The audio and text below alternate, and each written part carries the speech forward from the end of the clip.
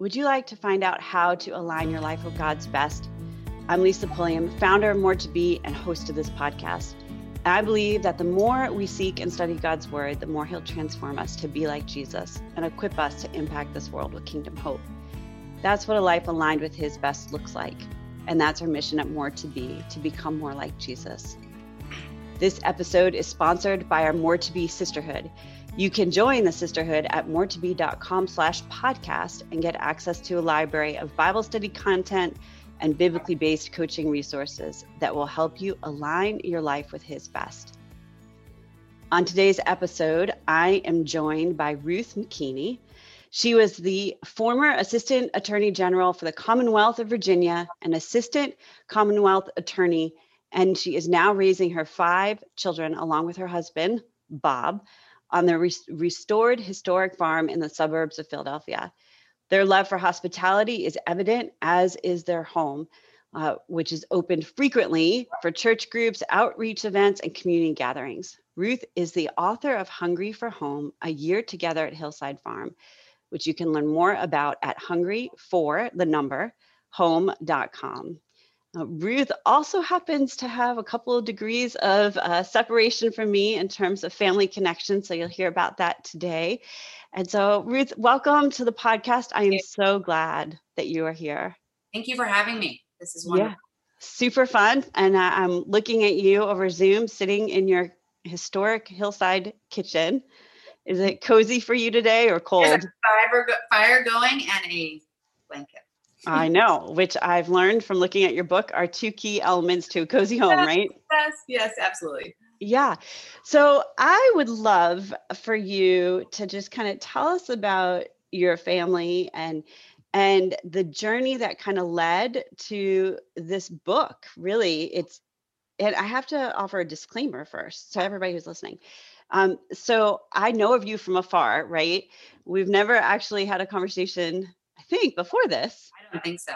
I don't think so. So for all of you who have ever heard me talk about the boarding school, Ruth's family, extended family, also happened to work at the boarding school. So I have known of Ruth's kind of legacy and the traditions through multiple families that have really shaped and influenced my life. So as I was saying to you, Ruth, before I even looked at this book, is that I didn't just see pictures on these beautiful pages and your little recipes and anecdotes and traditions through the lens of what you were writing, but it was like 3-dimensional for me because I know how this has manifested in people who I've done life with and how their influence over me was way more pronounced than I thought it would be. So will you tell us a little bit about your family, your upbringing, the context before this book even came into being? Oh, you're actually going to make me cry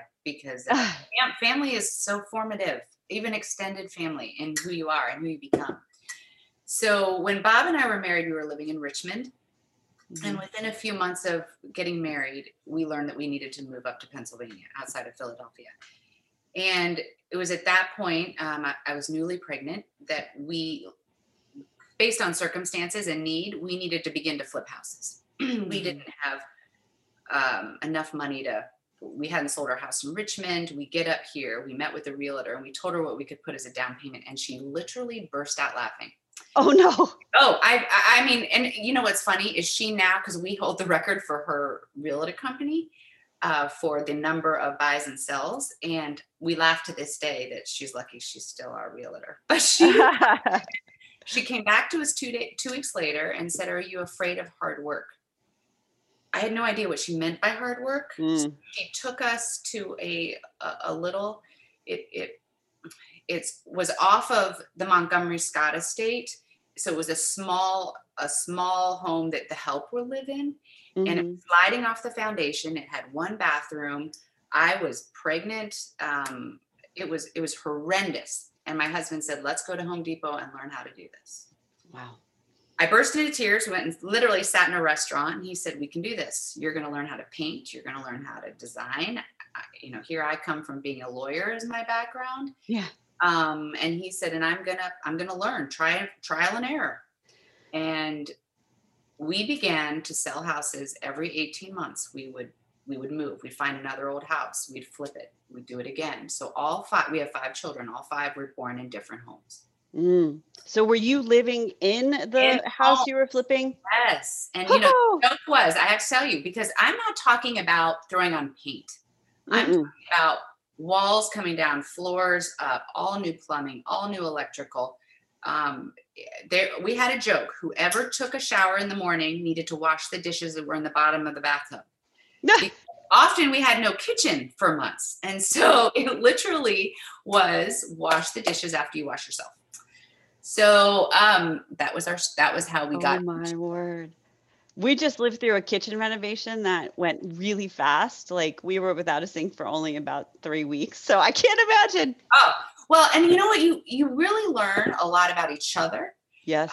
We would, before every flip, we would go sit in a Barnes and Noble, because we didn't have to buy the books. We could just look at the magazines and take notes. And we'd have coffee, and Bob and I would give each other our must-haves, those things that are so important to us, and then the things that had wiggle room that we could compromise on.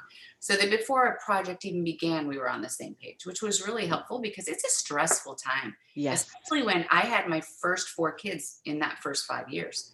And then 3 years later, I had the 5th one. But it's very stressful. Yes. So moving forward a bit of time, we were looking for a place. My mom had died of cancer in her 50s. So this is 15 years ago. And I wanted a place that my father, I'm the oldest of 6, but I wanted a place where he could have a guest house so that he never had to worry about finances going forward. And we found this 300-year-old farmhouse outside of Philadelphia that, I mean, when I tell you, there's actually 2 guest houses, but every home had to be completely done. It's 300 years old. We're the 4th owners in 320 years. Wow. And there were trees growing into the 3rd floor. Our basement was dirt. There wasn't a pipe that was working because they had all corroded to such a degree. It was daunting. Yeah. So that's where things started here. That's amazing. And so how many years have you been in Hillside now? We've been in Hillside 10, but we've continued to flip a few others even while living here. Take, for instance, to give you, we had a large barn on the property that apparently back in the 50s burned down. Okay. And we wanted to rebuild the barn. So Bob said, let's go flip another house so we can go ahead and pay for the barn. So we've continued to do that, only not live through the process.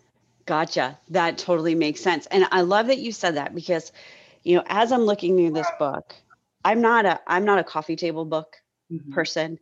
I don't go on Pinterest and look at what other people are doing, because I've had a long history of coveting what other people have. And I think that was a byproduct of living at the boarding school and never owning our own house, always moving into somebody else's, always trying to make it my own. So you talk about painting. I've painted 9 houses, some of them multiple times, and doing that hard work. Like that's been part of my life. But so I try to stop myself from looking.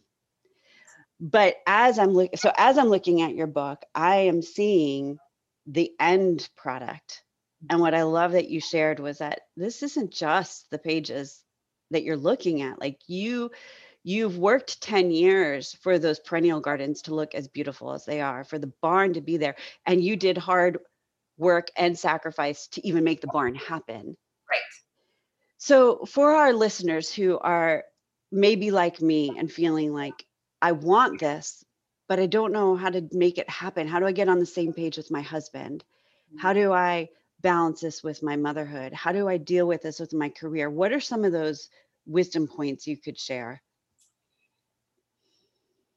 First of all, it came with a lot of discussions with my husband. For us, there was a necessity to do it. So put your nose to the grindstone and just do it. I'm not saying it wasn't without a lot of sacrifice and very hard.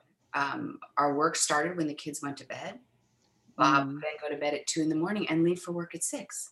Wow. So it was sacrifice, but you don't have to end up in a place like we ended up in this farm. You could be in a loft in Center City. You can be in an apartment in New York City. It's how do you create? So to me, the book isn't just about the structure of a house, right? Right. Because I am not interested in that. I am Yeah. interested. I have many friends who have beautiful structures and they Yeah. don't have a home. You know, Yes. talking to one of my dear friends, he was actually, her husband was an NFL player. She has a lot of businesses, and they both sat and wept with me. And he said, Ruth, we have lived in beautiful homes, but I haven't been able to give my wife, I mean, beautiful houses. I haven't been able to give her a home Yeah. because we've moved so much, or they weren't able to take the time to be intentional to make a home. Yeah. So for me, this book isn't just about the structure, although I talk about that. Yeah. It's about what goes into it concerning your family that Yeah. makes it a home. Yes. I'm glad you went there, because that, I can tell you from just sitting with the book, Mhm. savoring. It was savoring. I felt like your heart was touching my heart. Oh, it makes me cry because, like I said to my girls, okay, I'm buying you each one of these books for your wedding because I want you to have this vision for the power of tradition, the power of connection, the power of intentionality, the demonstrative way to express love and commitment to one another that, like, to me, leaps through your stories. And I don't know if that's my bias, because some of your traditions touched my life at the boarding school. Not that they were the same as your traditions, but because of the family legacy that you come from, that manifested in the family members that I did life with, they shaped me and gave me vision when I was raising my kids. And yet, because I've not had somebody verbally speak that over me and say, continue to do this, in the last 6 years of being here, I've lost some of that because I didn't know the deeper meaning. Does that make sense? Oh, 100%. And I had a woman from Richmond send me a long message, and she said, she had read it throughout the night, and she said her husband came in the kitchen in the morning and she was weeping. Yeah. And he said, "What's wrong?"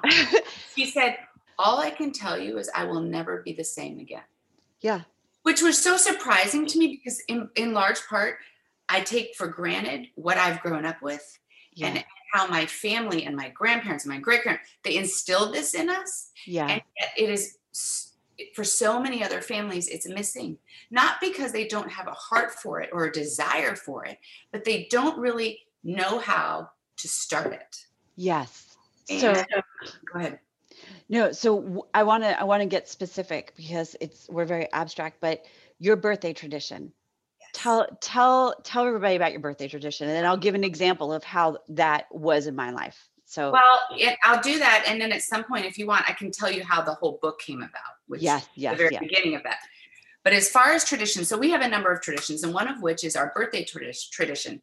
When somebody is going to have a birthday, we find out what their color of the year was. I mean, literally, one of my daughter's colors was cheetah print one year. So Yeah. we order 100 balloons, or we go buy 100 balloons, and we blow up while they sleep the night before. We blow up 100 balloons and we fill their room top to bottom. I mean, every surface is filled. So when they wake up, they're completely feel celebrated.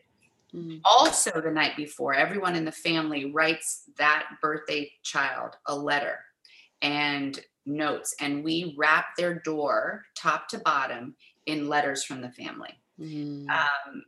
And so I'm telling you, if we miss anything, my kids are on me. Like, Yes. I mean, I have two that have just started college, and they're like, "You're going to figure out a way to get this done, right?" Oh, So funny. actually, it's my second daughter is at school, and we just shipped the balloons and organized so that it gets taken care of for her while she's in college. That But is just awesome. that kind of thing. We didn't have friend birthdays. We had family birthdays. Mhm. So from the start of the day until the end, they get to choose their meals. When they turn 16, so 16 is a big year for us, it's kind of the coming of age in our family. And so for 16 hours, they get a gift every hour on the hour. So, I mean, it could be because I don't do sugar cereals. It could be their favorite box of sugar cereal. Like, Yeah. I'm telling you little things. And if they're in school on that day, their siblings go into their class and present with the next gift. So it's just, it's easy, right? I mean, Yeah. literally, it could be my daughter loves this kind of gum, and I wrap up that kind of gum for 1 hour. So that's kind of the birthday Yeah. traditions that we have. Yeah. So, and I love it because you could start it at any time in life. Anytime, right? I mean, your kid could be 30 and you're like, you know what? I'm going to figure out how to do something. Exactly. Yeah. So when my oldest, who's now 21, when she was born, I decided that for her first birthday, I was gonna wrap her door and hang streamers from it, right? Mhm.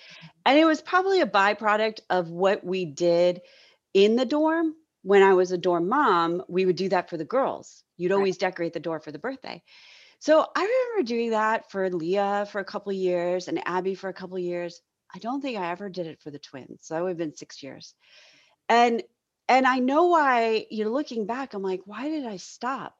Because I believed this story, this lie that it's not sustainable, that, this is excessive. You shouldn't have to do this. And I come from between my family of origin and my husband's family of origin. My husband's family is very downplays gifts and celebrations, like um really, like, not that they don't love people deeply, it's just not their language of expression. And my family is very much the same way. So even though there was this thing inside of me that wanted to do all this, I kind of listened to the don't, right? And so that was part of my weeping yesterday in reading this, was like, dang it, all those missed opportunities. And yet then I'm like, okay, stopped with the missed opportunities, seize the moment. So this is really funny. My son, who's 15, I'm sitting in the living room last night. It's the first time we're with each other. He's like, Mom, where did all these Valentine's decorations come from? And I was like, oh, I've had them forever. He goes, I don't ever remember seeing them. And I was like, I used to decorate for every holiday. He can't remember. Mm. He can't remember. And I was like, I don't think I've done that since, I don't think I pulled out these decorations since we moved here. And he said, well, why? They're nice. Like, why wouldn't you do that? I was like, I don't know. I just felt like it was extra. It was like too much. And I come from a world view of like, life is really hard. Conserve your energy. Don't be excessive. Like, and so I just was like, well, maybe I'm just being too much and I really shouldn't do that. And yet I love I love pretty things. I love cozy And it spaces. is interesting you say that, because I came from, oldest of six, but a lot of very, very difficult times. My mom had cancer for 11 years. My brother had Um, a heart transplant. I mean, there were so many. We lost our house. There were so many difficult things. But you know what gave me, I'm going to figure out a way to say this the correct way, gave me a sense of roots. yeah, Wasn't that they were able to buy us great things, right. or we lived in a beautiful house. It was the family unit, Yeah, and that we knew we were celebrated, and we were a part of something bigger than ourselves, and that was yeah, our family. yeah, And so these celebrations that I'm talking about, they don't cost anything but some balloons, yeah, some yeah, paper that you can write on, and yet somebody feels incredibly deeply loved.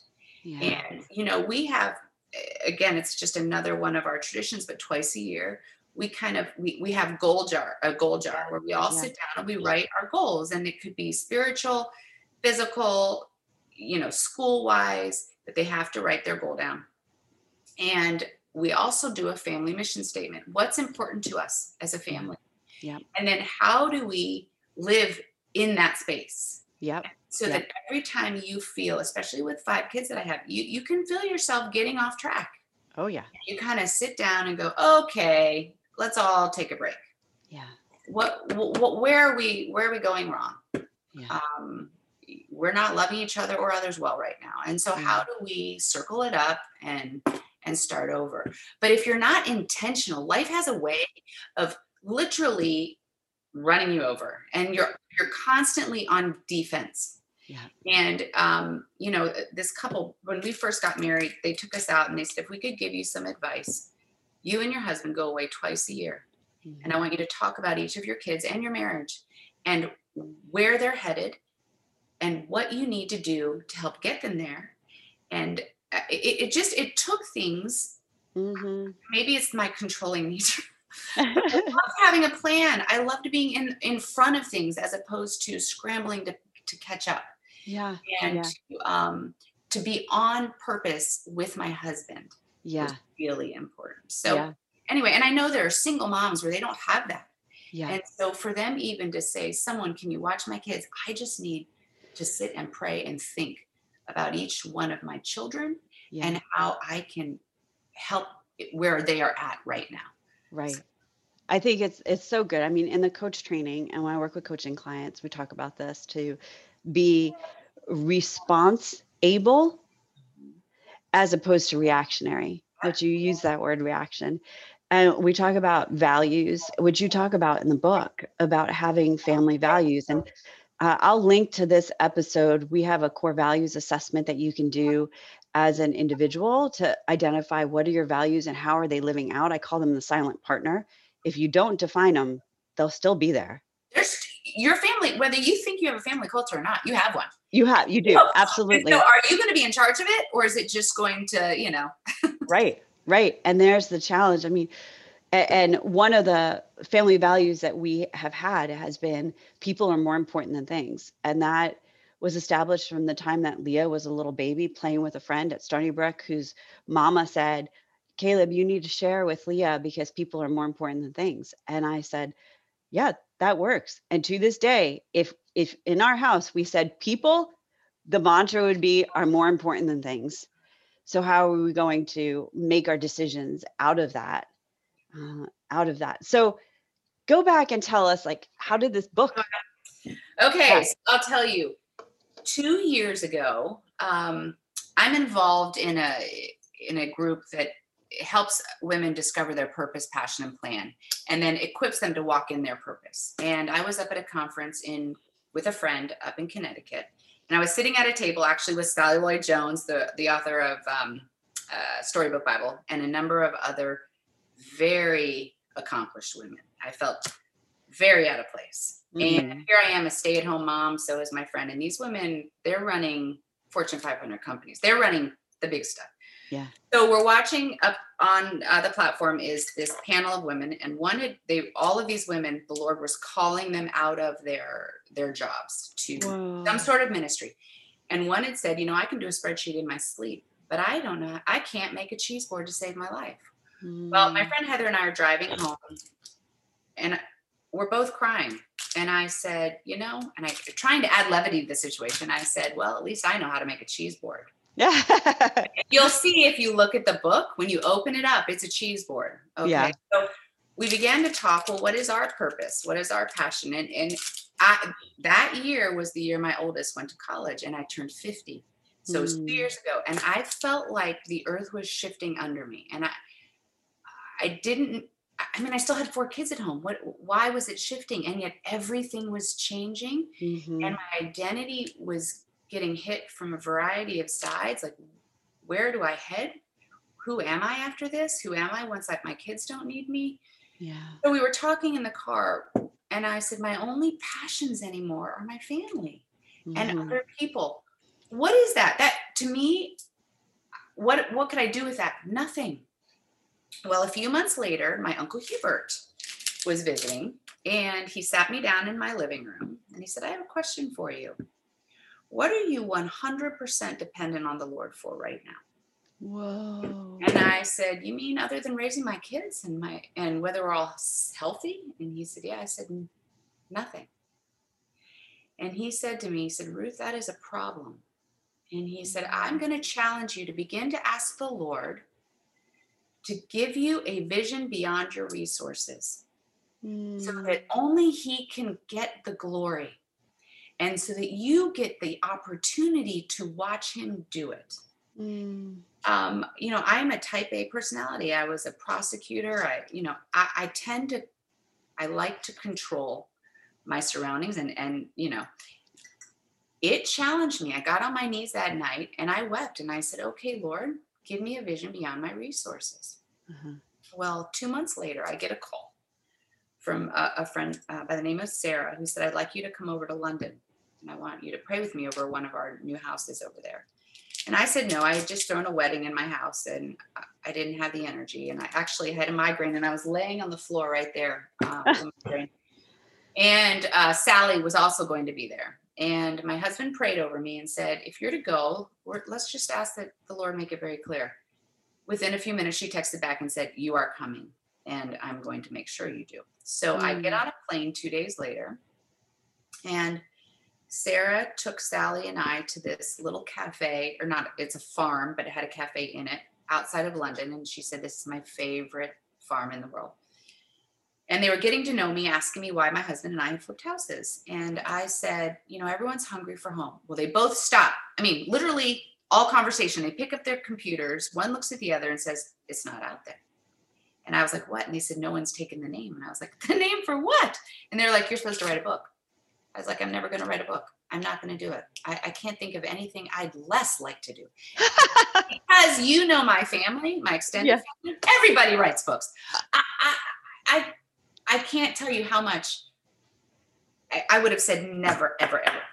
So they said, nope, you're supposed to do this. Well, I leave London. I come home. My sister's over and she says, how was your trip? And I said, you're going to laugh. They said, I'm supposed to write this book. She starts to cry and she said, you're supposed to do this. I said, I'm going to do it. I'm not doing it. She says, just call my friend who's an author out in California and just have a conversation. Find out if this is something you could do, a recipe, little book for your family, for when they get married, or if it's something bigger. Mm-hmm. So Jessica and I were talking and she said, this is so much bigger. May I fly out there this week? So she flies out here, interviews our family and says, I believe this is much bigger because this hasn't been done. There's been decorating books, cooking books, the whole thing, but there hasn't been something, a creating home. So she says, before I leave, she said, I'd like to help you put this together, but before I leave, I have 2 gifts for you. Okay, you ready for this? She says, I opened the first one and it's a teapot. And she said, every time you think about writing, I want you to have a cup of tea and I want you to write. I said, well, it's not going to happen. I don't like tea and I'm not going to write. So before you open the second one, your sister and I hadn't told her about my trip to London. It just hadn't come up. We looked all over town for a book that in our minds represented what you would put out if you had your ideal book. Mm-hmm. I opened it up and I said, where is this? She said, I have no idea. We opened the book. It's the farm Sarah had taken us to outside of London. Oh my word, Bruce. Every place in the world. I didn't even cookbook. I had no idea. Well, I burst into tears and I said, okay, Lord, you have my attention. Yes. I will be obedient and I will be, here's the thing, Lord, this is definitely a vision beyond my resources. I can't write. Well, I mean, other than legal writing, I have no desire to do it. I don't know how I would get this published. I mean, I give the Lord all the list of things. Mm-hmm. And what we began to do is she and I would write together. She had put an app on my phone and she would send me a list of questions every Monday night, which I would speak into my phone and it would transcribe onto her computer. And we did this for 7 months. Wow. And then a friend came to me and said, I'd like to photograph. So it really it is all God. I can't take the credit. Yeah.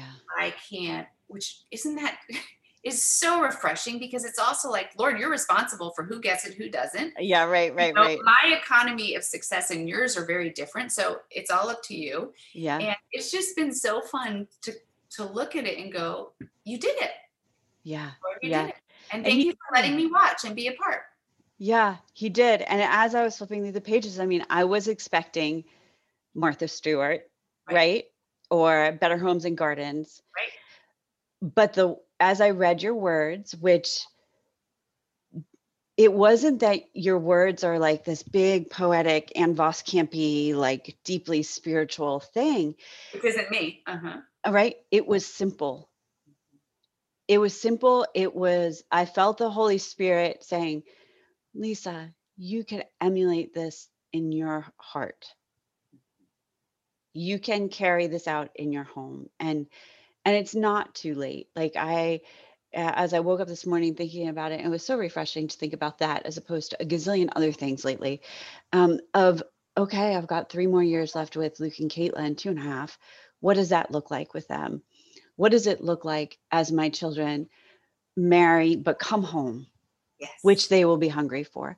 What does it look like? I've had a dream for the last 5 years since we moved to this beautiful place of having my own farm where there's a hospitality barn, just like your barn, right?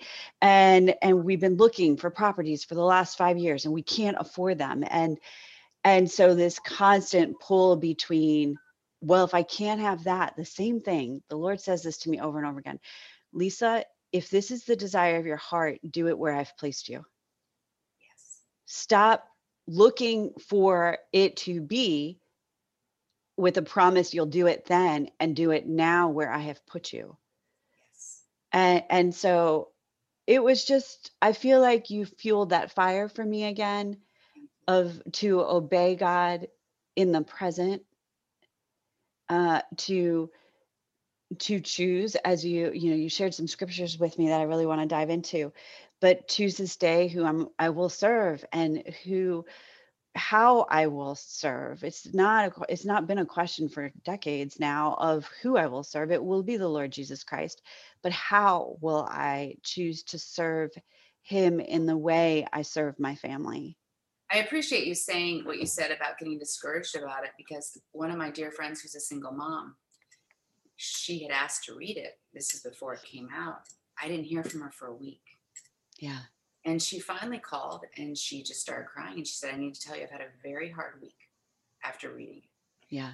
And she said, because it's everything I ever would have wanted to be able to do or have. So both things, right? Yeah. Yeah. Yeah. And she said, until today, I woke up and said, wait a second, what it's given me is hope, Yeah. because it's about right now, where you're at, Yeah. what your family looks like right now. Yeah. I mean, it could be you're a grandmother and you want to do this for your grandchildren. Yeah. It could, I mean, it isn't about, I go back, I was interviewed by a newspaper writer, and she said, what do you say to everyone who thinks you have the perfect life? Right. And I said, first of all, no one has the perfect life. But what I do want is to create a safe space to not be perfect Right. Right. for my family, excuse me, to have a home to return to after they've messed up and to want to return to. Yeah. Yeah. And so anyway, it's just, I never want to give the impression of, look at me, I have it all together. Right. So they call me the spiritual Martha Stewart. Like that, I don't want to look like that. I want it to be, it's about family and home. My uncle, Yeah. and I'm just going to say this before you dive into the verses, just because we had a family reunion, and this same Uncle Hubert, he gave a quote at the reunion, and I wrote it in the book, and I just have to feast on it and think about it, because again, it requires being intentional as a mother.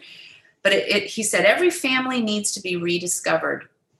We need pioneers who ask hard questions about priorities and want to be more like a mountain stream that carves rock than a meandering muddy river close to the sea.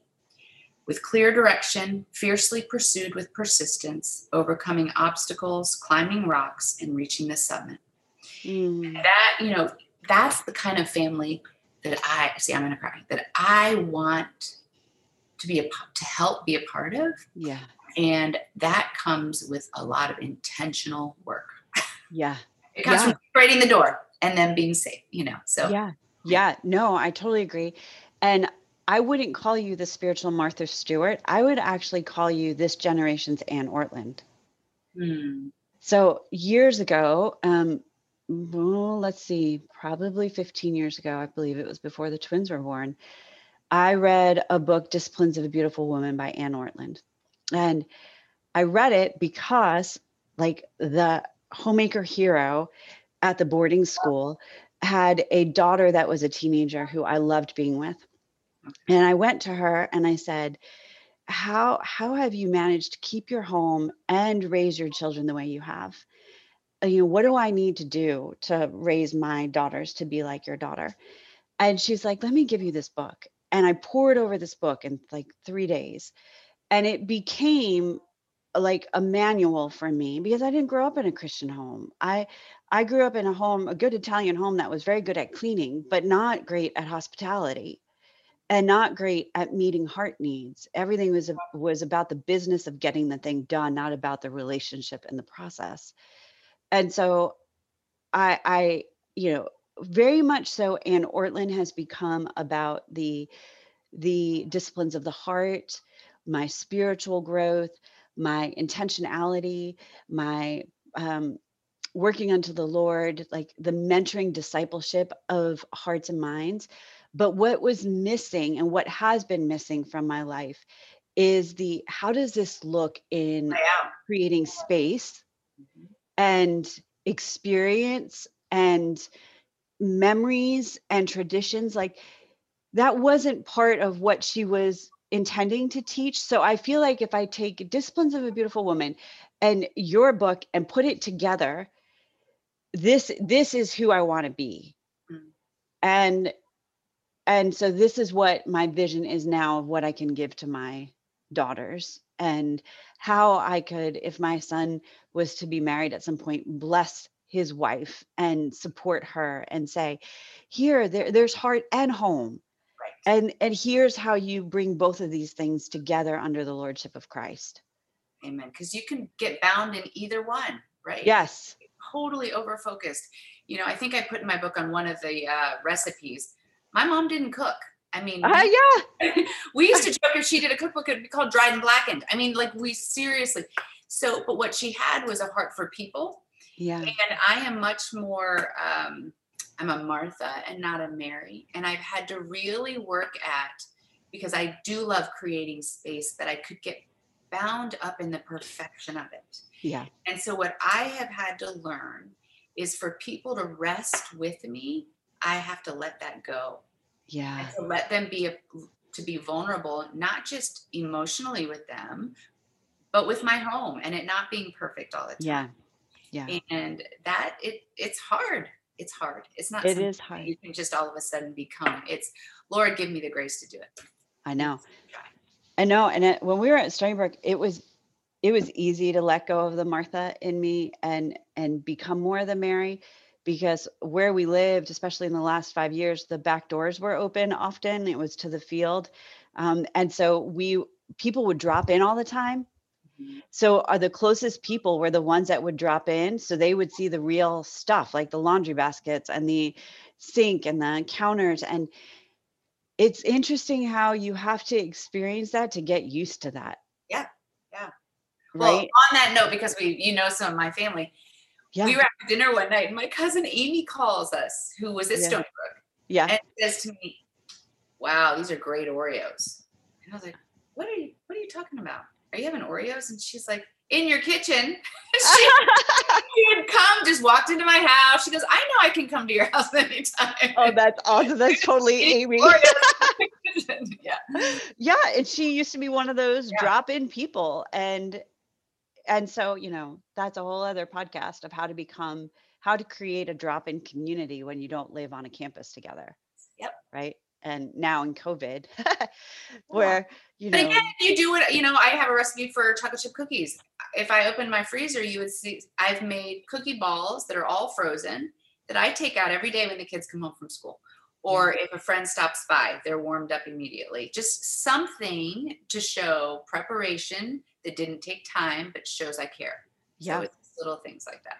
And I have sources that tell me you have the best chocolate chip cookies ever made. I know. My husband has had your chocolate chip cookies, and he is, he loves those. So when he saw that book, he said, "Is the recipe in there?" I was like, Okay, "Yes." I tell you, my friends have all been like, "That's the price of the book right there." Right there is and that's my what. kids are like, "How could you have done this to us? You've given it away." And I'm like, "But the whole book is about bless, right? Yeah. How can I not give it?" Yes. Yeah. So that is on the to-do list for this weekend, is to actually make chocolate chip cookies with my daughter and not by myself. So I want to bring us into the home stretch here. Mhm. You shared 3 passages with me that I sat with the Lord on this morning and really I always talk about reading scripture in context. Mhm. And so turning to Joshua 24, the Lord's covenant renewed. And so, context here is that Joshua summoned all the tribes to give this kind of challenge and this commissioning of who will you serve and why. And so um, I'm just going to pick up from, let's see, I'll pick up at verse 14. Actually, I'm going to back up a little bit. Verse 11 says, when you crossed the Jordan River and came to Jericho, the men of Jericho fought against you, as did the Amorites, the Perizzites, the Canaanites, the Hittites, the Girgazites, the Hivites, and the Jebusites. Like, I think the Lord just made the names for us to have challenge over. But I gave you victory over them.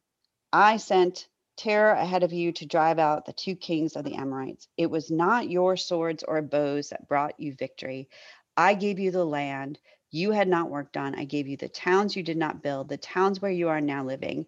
I gave you vineyards and olive groves for food, though you did not plant them. And I wanted to start with that passage because as I had read your book, you talk about these seasons and the timing of the planting and the years of dormant, the dormancy that we go through.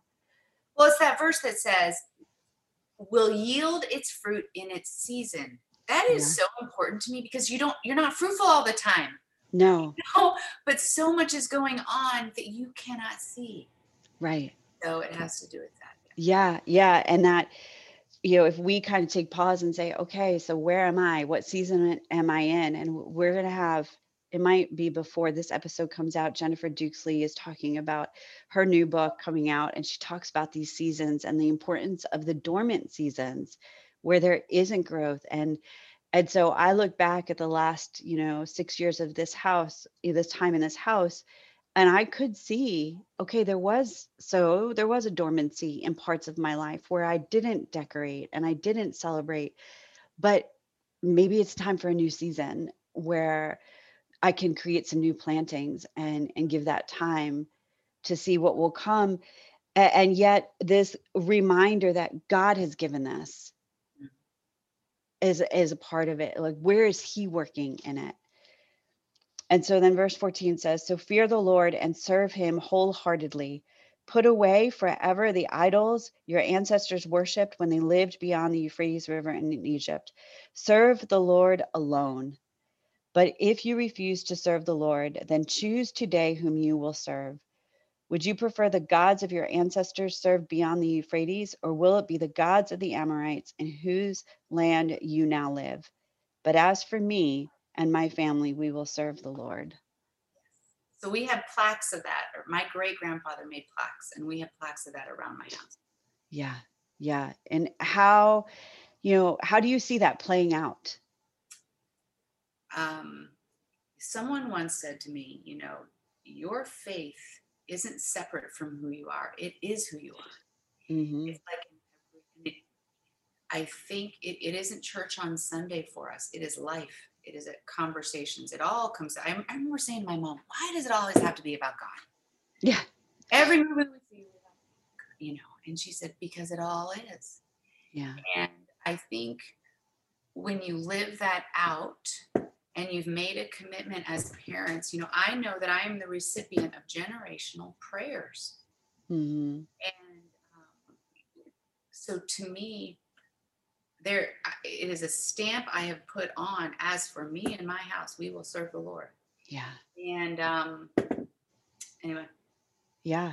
It's powerful, and it's a commitment. And it's interesting to me because in the remaining passage of Joshua, which is the last chapter of Joshua, he asks them and they say 3 times, no, we will serve the Lord. No, we will serve the Lord. And then it's fascinating. The church that we attend has just started a study of the book of Judges, which is the next book here, right? And it's right after the death of Joshua. And I don't know what the timeline is in terms of years, but basically 1 chapter later in scripture, the people failed to fully obey the Lord. And each of the tribes did not conquer the land that they went into fully, but they became part of that culture and that land that they were in. And so the timing of studying this, I was like, I'm paying attention, Lord. Well, one of the verses that I didn't give you dealt with, we will tell the next generation. We will tell Yes. the next generation. And, when we've had family reunions, we have a huge family. So our last one was 2 years ago. We had 150 people here for 4 days. But we had the big six, which is my father and his siblings, all speak on different nights. And to tell the generations of God's Yes. faithfulness. And it is Yes. so important so that not only what family you belong to, but whom you belong to. Yes. It, Yes. so, but that comes from, obviously you can come to the Lord later, but I have a responsibility because of what I know. And He Yeah. has told me to tell my children. And that has Right. to do with, what, we've gone through hard stuff, and look at His faithfulness. Yeah. Yeah, absolutely. And that for me, totally different perspective, right? First generation believer. There is no other believer in my family line as far as I know. So it starts with you. It starts with me. And Joshua, we get the symbolism of the stone of remembrance from this chapter 24 of Joshua, where he laid a stone beneath the tree beside the tabernacle of the Lord and said, this stone has heard everything the Lord has said to us. It will be a witness to testify against you if you go back on your word with God. That He uses a stone. Because throughout scriptures, the stones cry out like they know. Yes. Yes. Yeah.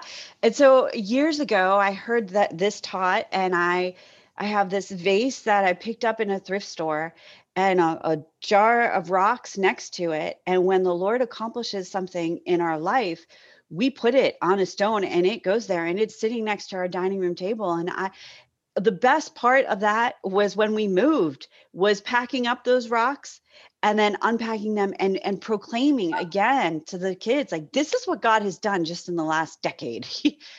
Right. And so we can start that tradition at any point. Yeah. So you had two other passages. Which one do you want? Well, tell us about this word bless and what it means to your family. So, as I said earlier, my great grandfather did plaques, and we had two family mottos for generations. One is bless, and one is together. Mm. And we have placed little bless plaques all throughout our property. In our sport court, when they laid the concrete, we put it on the four corners. When you leave our property, I had a sign painted that says bless. It's mentioned over 500 times in scripture. The importance of being a blessing no matter what you have or don't have, right? There's that scripture that says, I have no silver and gold, I have none, but what I have, I give. And it is blessing comes from who you are and just giving and blessing people. And so that to me, has been part of my whole life. Yeah. So. Yeah. So it's always these signposts, these reminders that you have said, okay, this is what we do. We bless. Mm-hmm. Right. I love it because you don't corner the market on it. And No. so there, like, that's what I was thinking in that moment. I was like, well, I want that to be our family word. It's like, what? Yours. I know. And I was like, Lisa, there's nobody stopping you. Like, this is catch the vision from Ruth and her family. Let this be a biblical mentorship moment and pass. Yes. Like, give it. Like my cookies, put it in the book and give it away. Exactly. You have blessed so many through that. So this Jeremiah 29. Share this with us. So many know this. Right. For the plans I have for you, says the Lord, plans to prosper you and to give you a hope and a future and not to harm you. And that, it's just tied up in everything, right? He has prepared things in advance for us. Yeah. So why aren't we asking him? Why aren't we on our knees saying, Lord, give me a vision beyond my resources? You've prepared something. Yeah. I don't want to miss it. Yeah.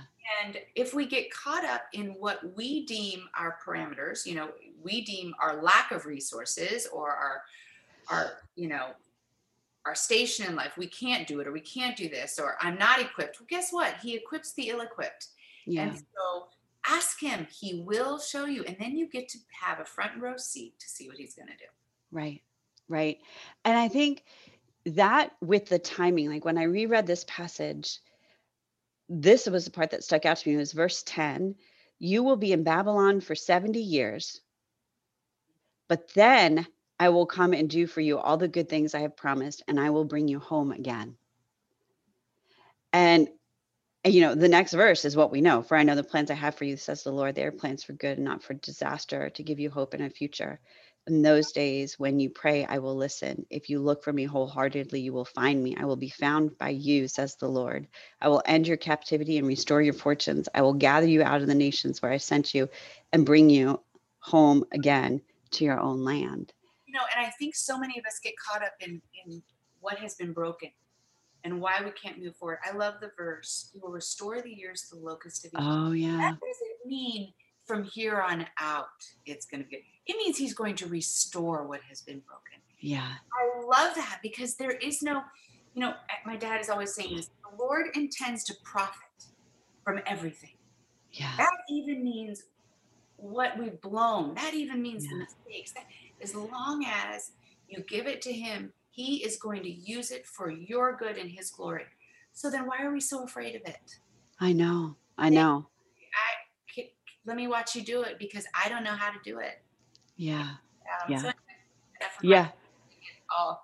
No, I love it. I love it, because you're passing down what has been imparted to you. And it's those statements, like what your dad has said and your uncle has said and your mom has said, that has shaped you. And so I just think that we can't miss that. Like, who are we right now if we are in a land of captivity for 70 years? And we get so focused on the end game, right? On the Yes. He is far more interested in the process. Right. What is going to get you there, and the growth that takes place, and what He's going to show you. He's already got all the rest covered. It's a process. That verse that says, my dad used to say, wait on the Lord, have strength and courage, wait on the Lord. Ruth, what is repeated? Wait. Yeah. He's working in the waiting. And I just don't happen to like the waiting part. No. It is growing. When are you going to thank Him for the suffering? What does that even mean, Dad? And your mom is thanking Him for the cancer. So when are you going to understand that the cancer is bringing about things in each one of us that nothing else could do? Thank Him for it. And so it's just, anyway, we have so gotten off topic from my I'm like, I can go all over the place. So I know, but it is, to tie us all back in all, like your last passage that you had shared with me was Hebrews 13. Keep on loving each other as brothers and sisters.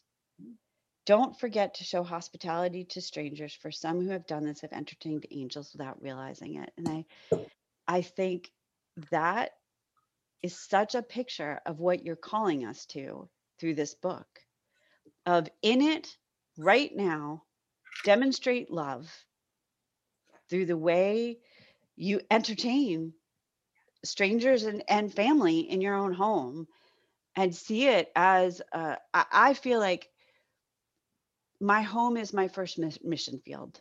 Amen. Mm-hmm. And sometimes we think of the mission field as what we go to, but who can we invite in by sheer privilege of having even a space to rest our head at night, right? Well, and I think that I want to make sure people understand this. You're a homemaker, even if you work full time. Oh, yeah. It has nothing to do with being a stay-at-home mom. This has to do with who's in charge of the development and growth of your home and who's in it. Yeah. If I may read the last page of the book, because I think it kind of gives it all in summary. It says, no matter how wonderful and comfortable our homes are, they will never fully satisfy our longing for something more. That something more is a heavenly home, a home where all fears are stilled, all needs are met, and loneliness is a distant memory. In the words of C.S. Lewis, the fact that our heart yearns for something earth can't supply is proof that heaven must be our home.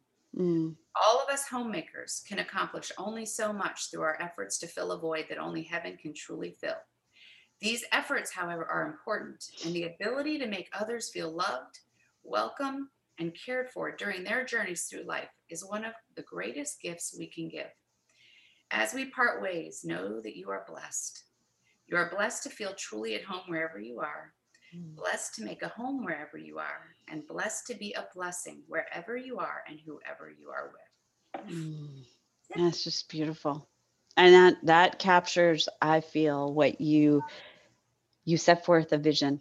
And my hope and prayer is that the women who are listening, maybe even the men, because this isn't just a female journey, this can be a male journey too, very much so, would see opportunity in a fresh new way without falling into the trap of comparison or self-loathing or shame or guilt or regret or any of those things that always are in arm's reach if we want to grab and hold on to that instead of truth. And so, just in a way too. Yeah. So, Ruth, would you remind everybody where they can find this awesome book? So it's at www.hungry4home.com. And the website is at hungry for FOR home. So those two places. Or and it's on Amazon, which we'll definitely link to it so people can find it. Would you mind closing us in prayer? Thank you. Heavenly Father, thank you. Thank you for this time. Oh, Lord, you know the plans you have for each and every person that's listening to this call.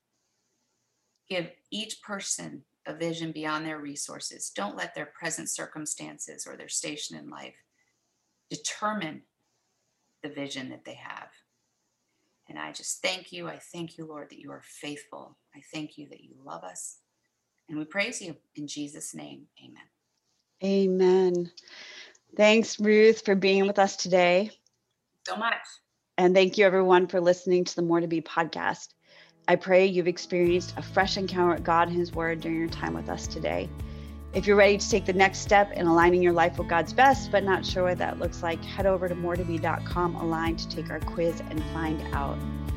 You can also join the sisterhood at moretobe.com/podcast and get access to our library of Bible study content and biblically based coaching resources. May you continue to think biblically and live transformed to be more like Jesus as you seek to join God in His work every day and align with